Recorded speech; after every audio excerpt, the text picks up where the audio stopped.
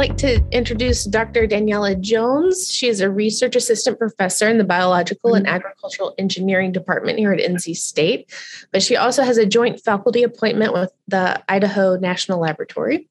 She is also the developer and director of the new Agricultural Data Science Graduate Certificate at NC State, a graduate faculty in the Operations Research Program, a faculty fellow of the Center of Geospatial Analytics, and a faculty affiliate of the Ag Biofeeds program, which is the most important in the list, obviously. She develops a wide range of data-intensive algorithms and applies diverse modeling and optimization tools to solve large-scale problems that arise in the areas of transportation, logistics, and renewable energy systems. These skills are highly instrumental to tackle the national grand challenge to decarbonize our energy needs while securing a sustainable and resilient supply chain infrastructure. Her PhD in biological and agricultural engineering from Texas A&M University, where she was an Alfred P. Sloan Scholar and received a certificate in business management. She then received her master's and bachelor's of science degrees in industrial engineering with an emphasis in operations research and a minor in mathematics from Mississippi State University. And before that, she was she was a postdoc at Duke University, where she performed a quantitative and qualitative research on student interventions and supported programming of educational, career development workshops, and community development events for underrepresented undergraduate and graduate students in the biosciences. Wow, that is quite a list of accomplishments. So if you would all help me welcome Dr. Jones as she tells us today about her work in precision agriculture to decarbonize our national energy needs. Thank you, Jennifer, for such a kind introduction, and thanks to all in advance for your attention as I discuss the strategies to mobilize carbon resources from agriculture to conversion for bioenergy, while also applying precision agriculture to mitigate climate change. I do welcome any questions throughout the presentation, so please stop me as needed. I understand that the audience today is very diverse in discipline and research applications, so I wanted to start my presentation by taking a bird's-eye view of energy in the US to explain where my research lies. This graph shows the total energy consumption in the US each year. Since the year 2000, the US consumes just under 100 watts of energy each year. Now, I want us to focus on where is most of our energy being used. This graph is similar to the previous one, except that the energy consumption is divided into the sectors that use this energy. As you can see, the industrial and transportation sectors together use 55 watts, or about 60% of the total national energy consumption last year. My research lies in displacing the energy sources for transportation and industrial sectors, but truly we have the potential to displace the energy sources for all sectors. This Sankey diagram has energy sources on the left and consumption sectors on the right. My goal is to translate my research so that biomass has a bigger size of the pie in terms of energy sources and displaces non-renewable such as petroleum, coal, and non-biogenic natural gas. My career has focused on the renewable source that lets us have energy in the form of liquid, which is biomass or agricultural products. Before I continue, I do want to acknowledge that given the current administration efforts to electrify cars, there's a possibility that we will not need liquid fuels for terrestrial transportation, but we could also have a future of hybrid cars, and most likely we'll still need aviation fuel in the liquid form, sustainable aviation fuel. So the major barriers to bioenergy production are feedstock cost, reliable supply, and uncertainty. This uncertainty is mainly due to extreme weather events, soil texture, and their impacts on yield. One way to overcome feedstock cost is to densify agricultural products in order to reduce shipping costs. To ensure a reliable supply, a collection facility could diversify their providers or feedstock types and expectations or specs, and or expand their supply radius. In the case of uncertainty due to the weather events, precision agriculture devices such as advanced in-field, aerial, or satellite sensors could improve agricultural management practices.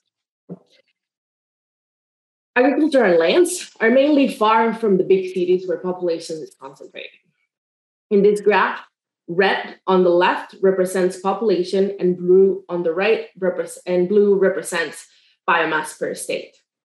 In the left, you can see that we have California with very high population, but very little biomass quantities available in that state. On the right, Iowa represents the flip side of California's story. This geographical barrier, in addition to the temporal availability of biomass products versus the year-long energy needs, add to the challenges of resource mobilization for the conversion of agricultural products to bioenergy, bioproducts, or biofuels. With that said, my research focuses on analyzing the economics of transporting biomaterial, particularly agricultural residues and energy crops, for biofuels, bioproducts, and biopower. And with this research, my team and I work on tackling national challenges like the mitigation of carbon emissions, analyzing best practices for land use, and strategizing food and energy production for a growing population. So, a research question that my lab tackles is, how much can biomass truly displace? As one of my colleagues say, you cannot assess what you cannot measure. So a lot of my research revolves around quantifying accessible biomass for conversion throughout the whole US. The BT16 report is a report by the Department of Energy. This report provides us with great estimations for how much biomass we could potentially have in the US to advance our bioeconomy. It also gives us a good understanding of where could these resources be throughout the contiguous US and different supply curves based on willingness to pay for each ton of biomass. So let us look into some of those estimations. In this graph, I'm just displacing the bigger feedstock players according to the BT15, which are corn stover, which is a residue from a major cash crop, switchgrass and miscanthus, which are perennial energy crops, poplar and willow as part of the short rotation woody crops and forest residues and trees. Today, I'll mainly talk about how much of the available biomass is truly economically accessible. How much could we expect to pay for this feedstock for liquid energy production, and how we could mobilize these resources for conversion. The high cost of mobilizing biomass are associated with biomass inherent characteristics: bulky, non-flowable, and aerobically unstable.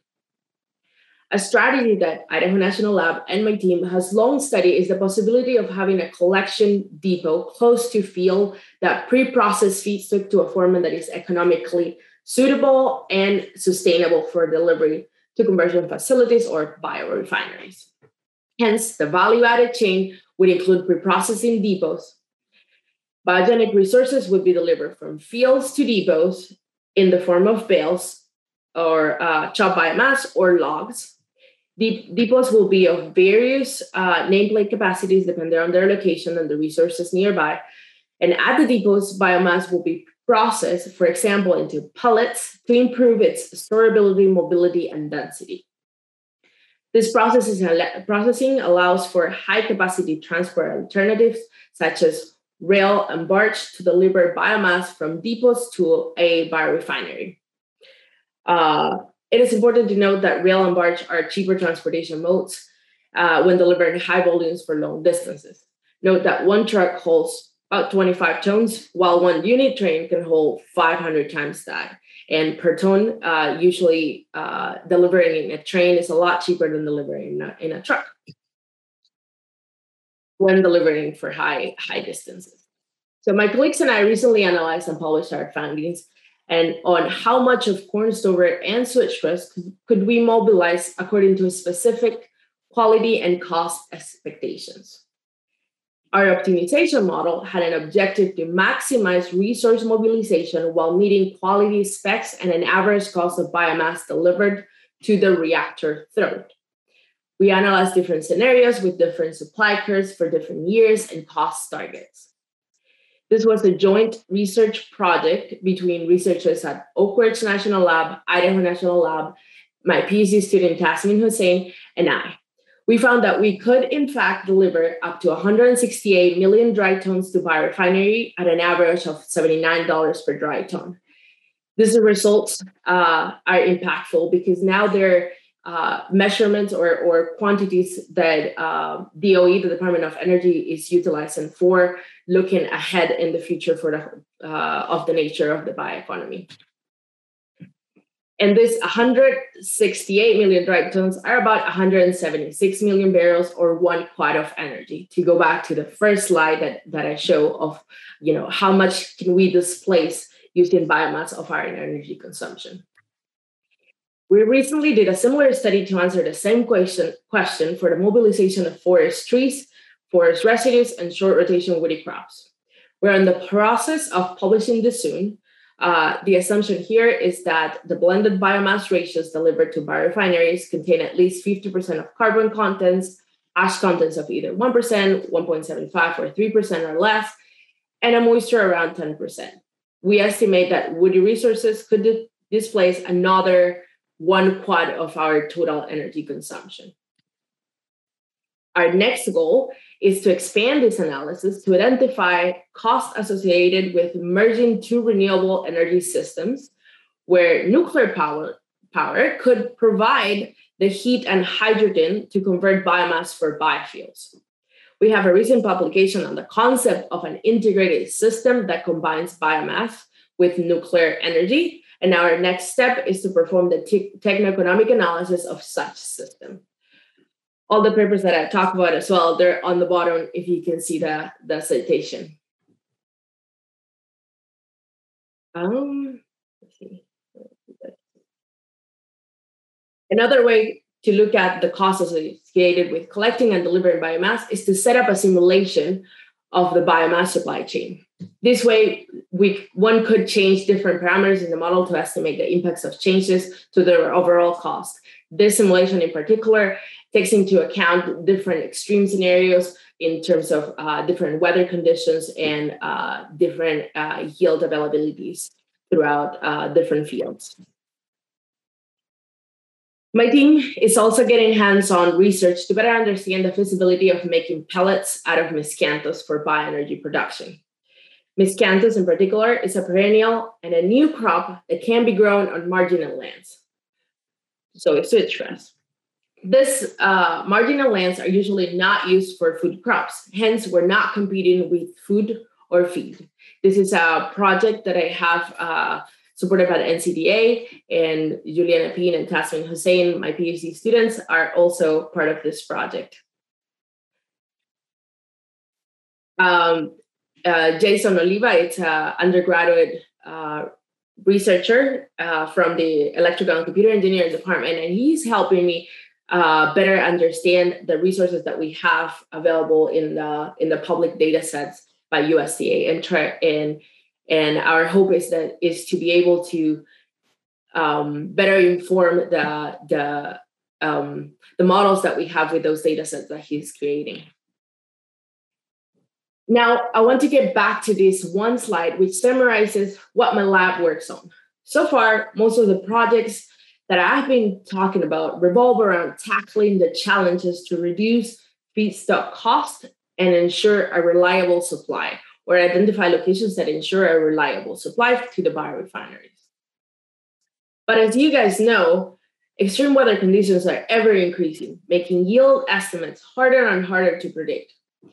Because of where we are, North Carolina, the biggest producers of sweet potatoes in the US, a lot of my efforts in precision agriculture focus on this crop as well, sweet potatoes.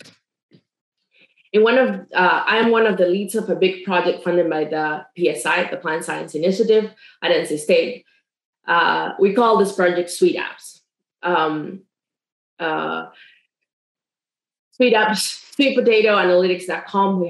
That's our website if you want to learn a little more. If you would like to find out more about this project, these are also the leads. This is an NC State run project with a lot more people that you can see in this graph, but I still need to update this graph. We continue to grow, and it's getting harder and harder to update this network of excellent researchers. In this project, we really are aiming to understand the different factors that affect sweet potato shape and size. The goal is to use machine learning algorithms to help us understand the variability in sweet potato shape and size. My major role in this project is to lead the training and workforce development of professionals that are well-versed in data science and agriculture, but also I'm leading the precision agriculture team efforts to use in-field technology to better understand yields. These several efforts truly not only advance the production from rural economies, but also advance the knowledge to get a better grasp on handling uncertainty in agriculture with data analytics. In preparation for this presentation, I've asked a couple of my students, or all of my students, to prepare a slide to summarize their research efforts so far. This is Shelley Hunt, and she's working on a master's in the Department of Bio and Ag Engineering. She started in fall 2020, and she has been very instrumental for the Sweet Apps project. Dana McDowell, it's a new BAE PhD student as well. And what she's currently working on is trying to help us understand the weather stations that have the public data sets, and how can we better determine if we're working on a field, how can we better determine if a nearby weather station is representative of that field or not. We know that precipitation, for example, the parameter of precipitation can be really, really diverse when trying to estimate it for a field. So as we continue to progress in the sweet potato analytics in the Sweet Apps project, we want to better understand when we will need to set up a weather station for a particular field, or when can we take advantage of the public weather stations out there to get a representation of that field. Fernando De Marchi, he is an undergraduate student that came to NC State as a visiting scholar from Brazil, and he is helping me better understand the national land cover data and how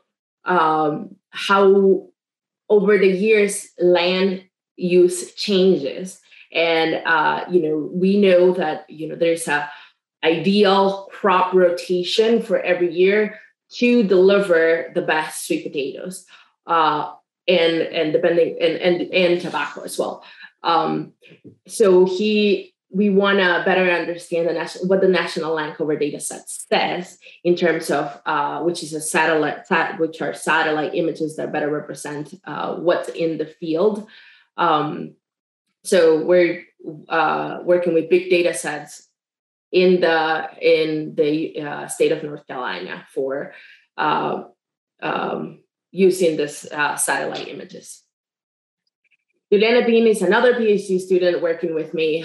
She's doing her PhD in operations research, and she recently has started studying one of a project that we have with Dr. Sierra Young, where we're trying to improve the algorithms that will better detect where certain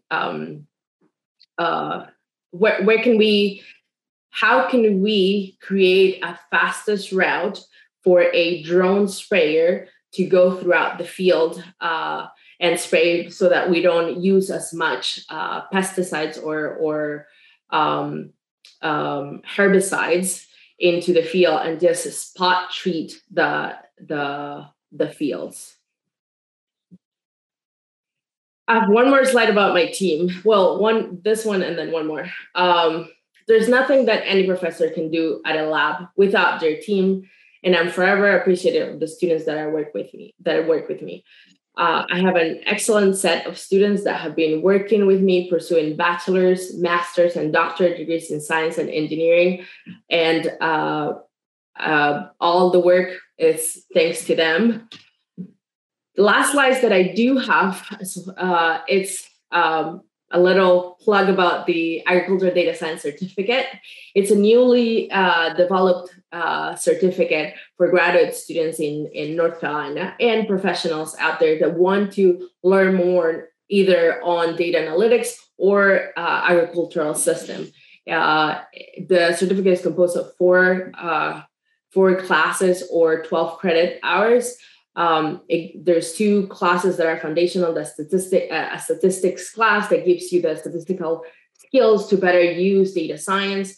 And then my class, the BAE 542, that truly give you it's advanced analytics, and they give you a first view of machine learning algorithms, of better data visualization, and all these and these two classes are being used using agricultural data sets. The whole point of the certificate is to create a population, a workforce that is well versed in both data science, data analytics, and also agricultural systems. Depending on the track that you have, depending on the background that you have, we have two different tracks. It serves two different types of populations. If you have a background in agriculture, biology, food, life science, genetics, then the two electives after the foundational classes are more related to better understanding data science or data analytics skills. And on the flip side, if your background is statistics or math or engineering, the goal is to give you a better understanding of how biological systems work. And with that, I'd like to thank everyone for your attention. I'm happy to answer any questions, and I'm always available via email as well. And I'll stop. Thank you so much. Hey guys. If people would like to raise their hands, and we can call on you, we'll start though. Fred Gould left a question in the in the chat box while you were talking. It says, why was your focus on using nuclear plants for processing instead of other sources of renewable energy? Good question. So nuclear energy is another renewable that has the potential to give the hydrogen that we need, aside from being able to supply electricity wherever it's placed, increase the electricity energy supply. We could also use the heat provided by a nuclear plant to convert the biomass to fuels. And truly, this is a concept that came about with Lynn Wendt from Idaho National Lab, Charles Forsberg from Nuclear Engineering, and Bruce Dale from Michigan State University.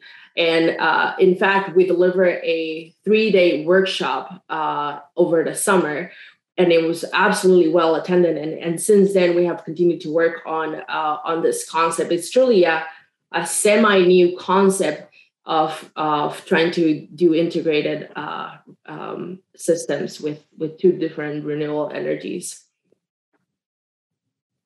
Thanks for that. Thank you, Fred. Thank you for the question. Oh, Dylan said she took a course with Shelly. Yeah, Shelly's amazing, as all of my students are. Okay, Dylan has another question. Dylan, would you like to unmute yourself and ask it yourself? Oh, hello. Hi. Yes. So I was wondering, sorry, I look all messy. How do you, with the needs to use, arable land for food production, the whole, feeding the world as the population increases thing, how do you weigh, the needs for food production on that land versus using it for energy, and also on that note, how much of this, biomass production is like you're using waste products from, food production? Yeah, Dylan, thank you so much for your question. The goal is to not compete with food or feed. A lot of my analysis is done in using agricultural residues from current cash crops, or using or developing energy crops in marginal lands that are not currently being used for food, for crops of food. So the Department of the EPA, actually, Environmental Protection Agency, has set goals to only limit the use of corn grain for energy consumption to 15 billion gallons per year. And after that, we can only use waste. We can only use, for example, from corn, everything else, not the grain, but the corn cob or the corn stover, the rest of the plant, to convert that to biofuels. Again, energy crops such as miscanthus or switchgrass, they are expected to be grown on lands that are marginal, that are not currently being used on for food. Thank you. Good question, Dylan. Thank you. Jason. Jason, do you want to say your question, please? Sure. Thanks for that presentation. Thank you. I just was thinking, it's sort of two questions wrapped up in one. One is, I don't think that you talked explicitly about whether biotechnology or genetic engineering could play a role in increasing the efficiency or the yields of biomass production. And so I'm just wondering how that might affect the estimates. And the other question is a little bit different. Maybe you kind of caught on from my comment in the chat. I just wonder how you feel as a researcher when you run this model and you look at the ability of biomass to displace fossil fuels, and it comes out to about, like the optimistic scenario is about 1% of the energy that we use and need. And so how do you think about that as a researcher in terms of, your ability to really make a dent in this problem around energy and climate change? No, those are very good questions. Hang on. Impact 1%. I was taking notes of your questions. Genetics is absolutely valuable to all these research questions because, yes, increasing the yield can definitely decrease cost for us for delivering biomass from one point to another. Increasing yield, then we have more biomass that we could convert, and perhaps with genetics, if we are able to increase that yield, then we can create more of an impact, and biomass can be a bigger part of the pie of that energy sources that I was talking about. So yes, absolutely, genetics is a big part that I've been wanting to get a better hang on, but I think that's why research collaborations of interdisciplinary projects are really, really valuable. And then in terms of impact, I absolutely know what you mean. It's truly, it is discouraging to see that, only corn stover and switchgrass or corn stover and switchgrass can only really displace 1% of our total energy consumption, or 1 quad. But that's with the given assumptions. Perhaps, for example, in our concept for nuclear biofuels, there's a potential to, instead of to have double the amount of what we could convert in a regular biofuel scenario. Usually we in our analysis, we think that we'll bring biomass to a biorefinery, and part of that biomass is going to create the heat to convert the other part of the biomass, or about half, so that it can become a fuel. So that right there, such a concept could double the amount of that we could do. And now, given my two studies, corn stover and switchgrass, and then woody resources, which was 1% each, then that would be maybe 4% each, but still, there are more bioresources out there that we could continue to advance so that we can better move that needle. And it's also about trying to become more independent about from other nations that provide us with petroleum resources as well. So it's to mitigate climate impacts, but it also is to reduce our independence from petroleum sources.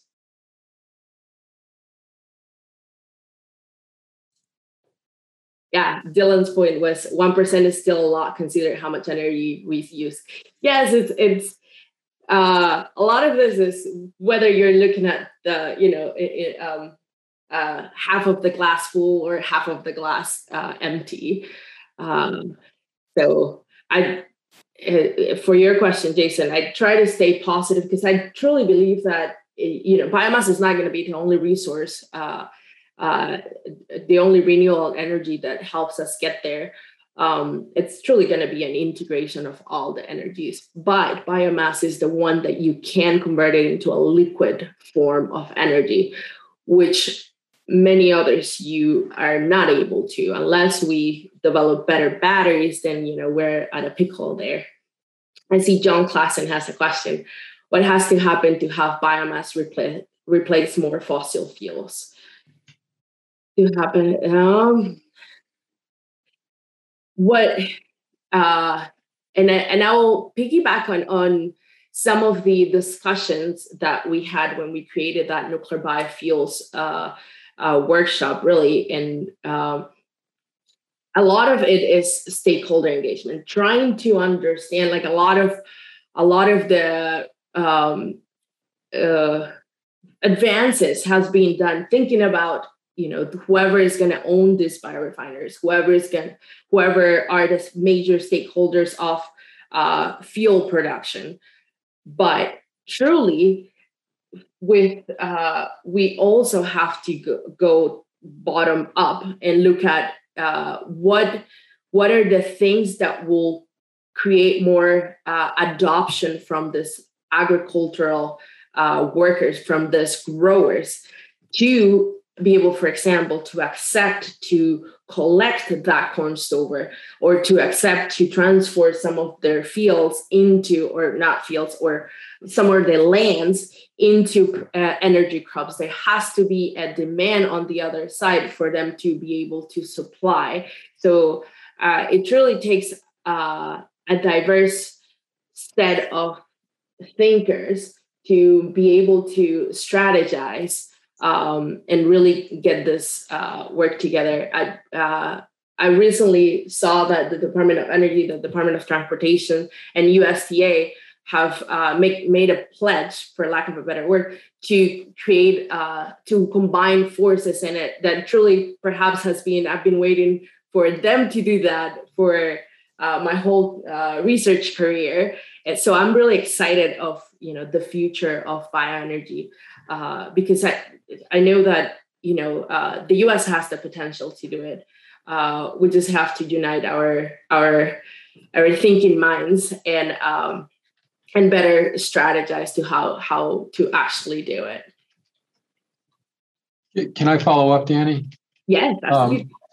It's a related question. If certainly our stakeholders and the public has to demand this, but from your model, can you estimate how much other renewable sources can replace fossil fuels, and therefore what is the target for biofuels? Biofuels don't have to provide 100% of our energy needs. What if 1% is possible, or 4%, like you said? What is the actual target? What do we need out of biofuels? The goal by EPA, which is a very optimistic, ambitious goal, was to displace 30% of our consumptions in the year 2007. Believe that translated into 36 billion gallons of equivalent gasoline, equivalent. So that is and then you also ask what other sources aside from agricultural products, municipal solid waste. There is lots of different resources that I would love to continue advancing my research in. As I was saying, like we first started with that herbaceous analysis, which is corn stover and switchgrass. Now we're finishing our paper for using woody resources or forest lands or resources from forest lands and short rotation woody crops. And my next goal is to see the similar potential for municipal solid waste as well. Does that answer your question, John? Yes, thank you. Thank you. Oh, Dylan. Dylan has another question. Dylan, do you want to ask it yourself? Yes, sure. Yeah, I find this very interesting. I've been interested in bioenergy since I did in high school, I did a project on it, and I've always been interested. So I was wondering, since we're kind of going off Jason's question about genetic engineering, made me think of, the companies that create, GMOs and have big breeding programs. Are any of them working on energy crops or on, making food crops produce maybe more like residue for biomass or anything like that? Mm-hmm. Yes, absolutely. For example, at NC State, we have a huge Miscanthus project funded by DOE, where we're looking at how different varieties of Miscanthus to work. I believe 2 were commercial, and there's 3 that are non-commercial yet. And so, yes, we're looking at how can we make more biomass, more of this plant, per a particular acre. So increasing yield, obviously, will make a lot of sense. In terms of, for example, corn stover or corn, the major cash crop is the grain. So a lot of genetics, I'm assuming they focus around making that grain and not necessarily the corn stover. But perhaps whenever we do have a more substantial demand for corn stover, then perhaps that would be a potential for advancement as well. Thank you. Thank you, Dylan.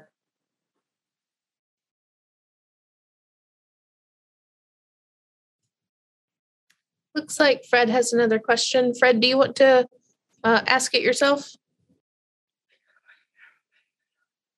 Yeah, I was just wondering, we have a group of students who are interested in getting carbon back into the soil. And the question is, if you're harvesting all that stover and using it for production of energy, then you're not putting it back in the soil. So is there a trade-off, or is it work together?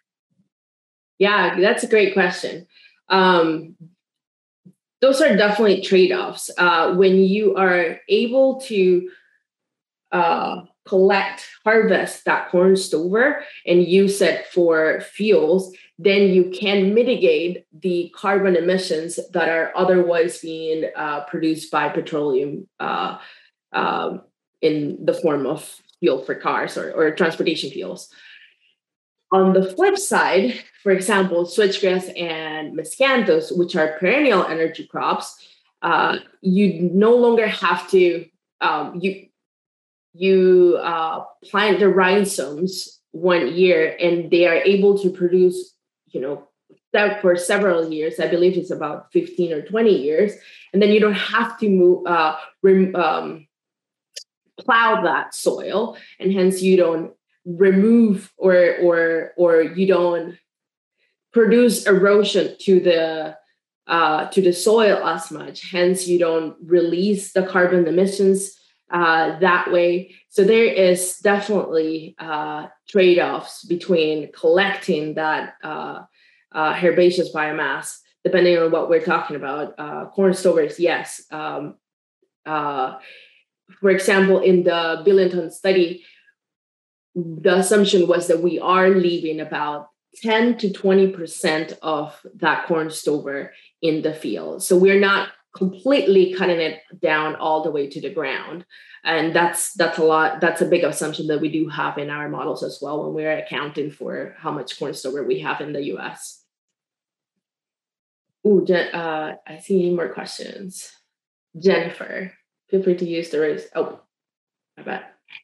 Jason, from your perspective, what are the most significant policy levers that would increase biomass energy production? Is it mostly about the ultimate price of energy? It was interesting that your graph of biomass energy production showed very different slope for different sources of biomass. I can also ask out. Oh, too late, I guess. Thank you, Jason, for your question. Let me start with the first one, the policy. Absolutely. It took the petroleum industry really a lot of effort in about 100 years to get to where they were, to get to be highly competitive and commercial. I keep meaning to add one of the propaganda that you used to my slides, one of the propaganda that they used to use for petroleum use, where they were just encouraging everybody to use petroleum-based products. And that was like one strategy that they wanted to use so that to increase that the demand for petroleum-based products. In the terms of policy, I truly think that yes, we will have to have a way of incentivizing agriculture workers or the agriculture community to mitigate carbon emissions or to sequester carbon for really us to move a needle in mitigating climate change for sure. And then is it about the price? It is always about the price. No, it is about the price, but it's also about finding ways to better incorporate in the models, in this optimization models, how does it affect society to have the opportunity cost of, or estimate the opportunity cost of not having biofuels, of continuing to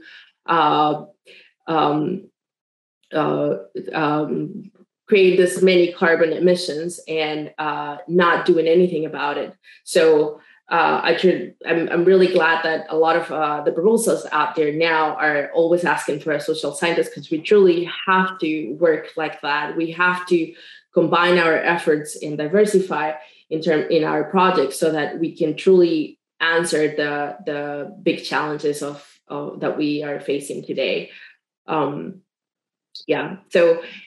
price, it is one way to make sure that we are all speaking the same language. That's how I see it. We all know the value of the dollar.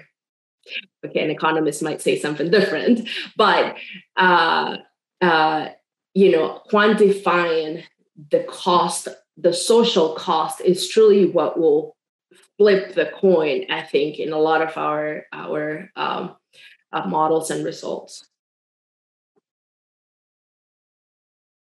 Jason, you want in? I know your background is in social science. Well, this is sort of a specific question, but the graph that you showed for the different biomass, feedstocks, mm-hmm. the slope, for example, of miscanthus was really steep. So when the price went up, the delivery of that went way up. But a couple of the other sources of biomass didn't seem to change that much with an increase in price. And so I'm just curious about that. Or maybe I misread that graph, but I'd love your comment on that. No, yeah, you're right. That is mainly because miscanthus and switchgrass, they both are, fully energy crops. So all the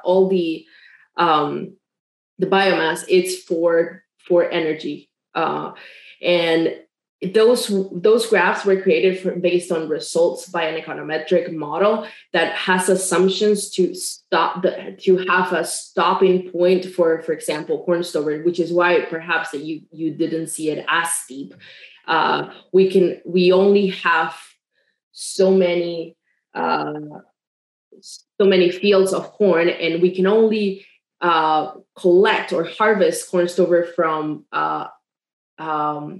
those fields at, say, 10% or 20%. So that's why those lines were a lot less steep than miscanthus and switchgrass, for example.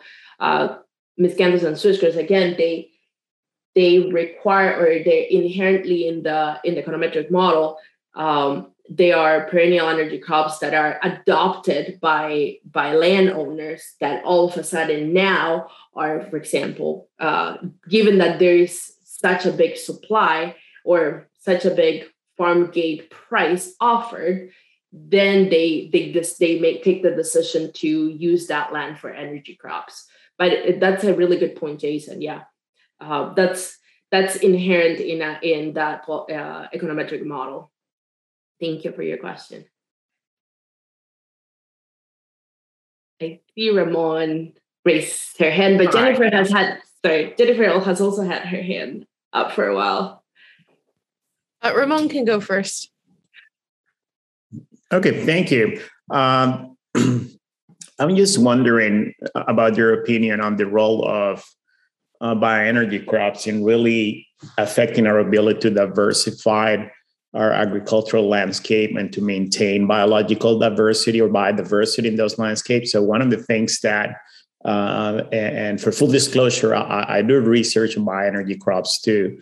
But one of our concerns is that we're perpetuating a model that tends to homogenize the landscape and push growers away from diversifying the system, which has a lot of consequences on on biodiversity. And crops like miscanthus or switchgrass that have been proposed to be grown on what, quote unquote, people call marginal land, which are currently now a few islands for biodiversity, might have a serious negative consequence. So I'm just wondering about what your opinion is about that. Thank you. Thank you, Ramon. I agree. We are continuously monocropping. I think that was a word thrown out by you, maybe. I also do believe about that perhaps one of the answers to really understand these questions is one, to either better understand how double crops work. There's other energy crops that are not perennial, so they're on an annual basis, that we could also include in our analysis, that we have been meaning to also include in our analysis. Relay cropping could also be another option for trying to diversify our crops. I understand where you're coming from. We do worry about having also maintaining our ecosystems. So that's definitely a good point. I agree with that. And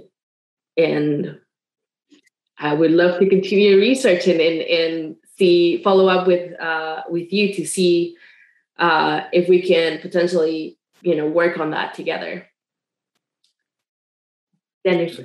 I'll be happy to. Thank you so much. Great, thank you. Jennifer, go ahead.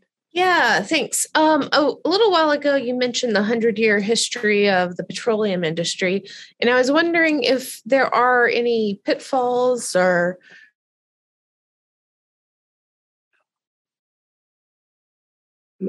is it my internet or is it hers?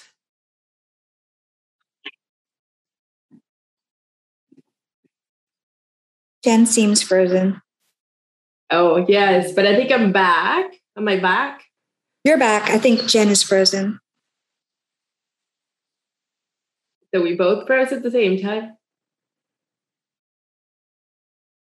I think I'm back. The hostess. You're back. There's a question in the chat or a comment in the chat you might address.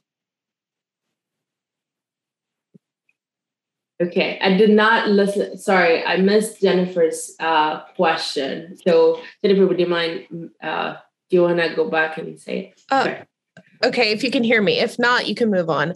You were talking about the 100-year history of the petroleum industry, and I was just wondering if there are any pitfalls or things they did right that you could take into the development of biofuels and its implementation. Good question. I don't know about using the advertisement. I forget what it's called. The advertisement that I was talking about. There's definitely things that we have to learn from the petroleum industry, and in fact, most likely, whoever is going to develop this industry, the biofuels industry, on the conversion side, it is most likely going to be, in my perspective, big companies like big petroleum companies. I'm not even going to mention them. They're already investing in figuring out, how do we move that needle. So, again, I think for anything to happen, it has to be a diverse set of researchers and industry partners that have knowledge, including history of what worked before and what could work for the biofuels industry. Thank you. I see another question in the chat. Zachary, I think it was the Zachary. I didn't catch it. There was a reference to the econometric model. The econometric model is it's policies developed by, now led by Chad Helwinkle in the University of Tennessee. They run it at Oak Ridge National Lab, and was the model that developed those results into how much biomass do we have in the U.S. Available. Zachary, let me know if you have a follow-up question. I can lead you exactly to the people that I work with them a lot, so I can lead you with. I can introduce you if you are interested. Yeah, Qasim Shabazi. So I was just commenting that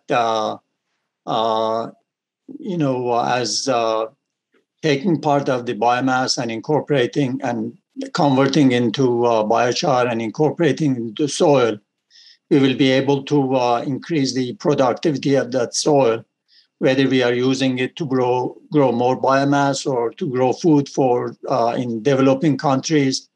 We still need to grow a lot more food. And also by doing this, we are taking some of that carbon away from the atmosphere. So we are helping to lower the climate change,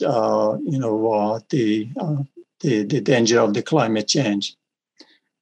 There's also private companies who have developed a lot of genetically modified trees, fast-growing trees that can survive better in drought. So these are trees that you have to only they don't produce seed. So they don't become a nuisance, and you have to only take the shoots and then root them and then multiply them or grow them again. So these are really very good options for the genetically modified trees that are fast growing and survive better. Thank you. Yeah, I absolutely agree. I do always forget about the byproducts of converting biomass to biofuels. Yes, like biochar, like you're saying.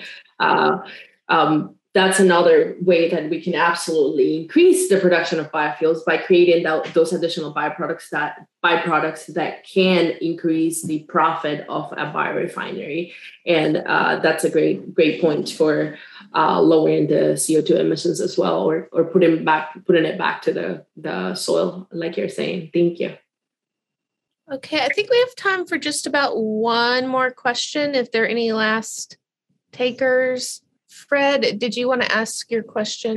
Yeah. I didn't want to take up anybody else's time, but if there's an extra spot. So if you were the energy czar, and you were to deal with this whole issue of corn as a biofuel crop, I mean, what would you do? Would you continue to keep the policies, or how would you change them? Or would you just say, no, this is a bad idea? To use corn grain or corn including what's corn being done now, right? 10% ethanol coming from corn. Yeah. Would you continue that, or what would you do? I think, that's the only biomass that we have as a biofuel right now, like you're saying. I wouldn't say that would stop it unless, there are other parameters that I'm not considering. Ultimately, I would stop it only if I have a better understanding that, it affects negatively to the growers. That would be my only concern. I know that, corn prices have fluctuated, and have always fluctuated. And that's and for the growers, that's another available way or available form of selling that corn that they have. So no, I would not stop that. What I would do is try to work on other ways to diversify the biofuel that we do have, like corn stover, and trying to increase that profit of growers, and make sure. There's a lot of policies that I think need to be taken in place, but also better understanding of these data-driven decisions based on, our big climate change evidence so if I were to have the power, research would be where I would focus my efforts, research on how to increase that and get the right people in place to make those decisions, including growers that are directly affected. Yeah, thank you, because I do hear different kinds of opinions about what we should do. It's interesting to hear yours. That's pretty informed. Thank you. Thank you, Fred. Okay, I think we're out of time. There's just one comment from Jim Holland, and he just said 26% of corn grain last year went to make fuel ethanol. So wow, that's a lot higher than I realized. So that's interesting. Thank you. Well, if everyone could help me thank Dr. Jones for a great talk and seminar today. And we will see everyone here next week. And again, I just want to remind everyone, we're switching to full virtual because of all of the technical issues we were having. And I think hopefully everyone agrees that the audio was better this week. So, yeah. So take care, and we'll see you next week. Thank you, guys. Thank you to everyone. Thank you.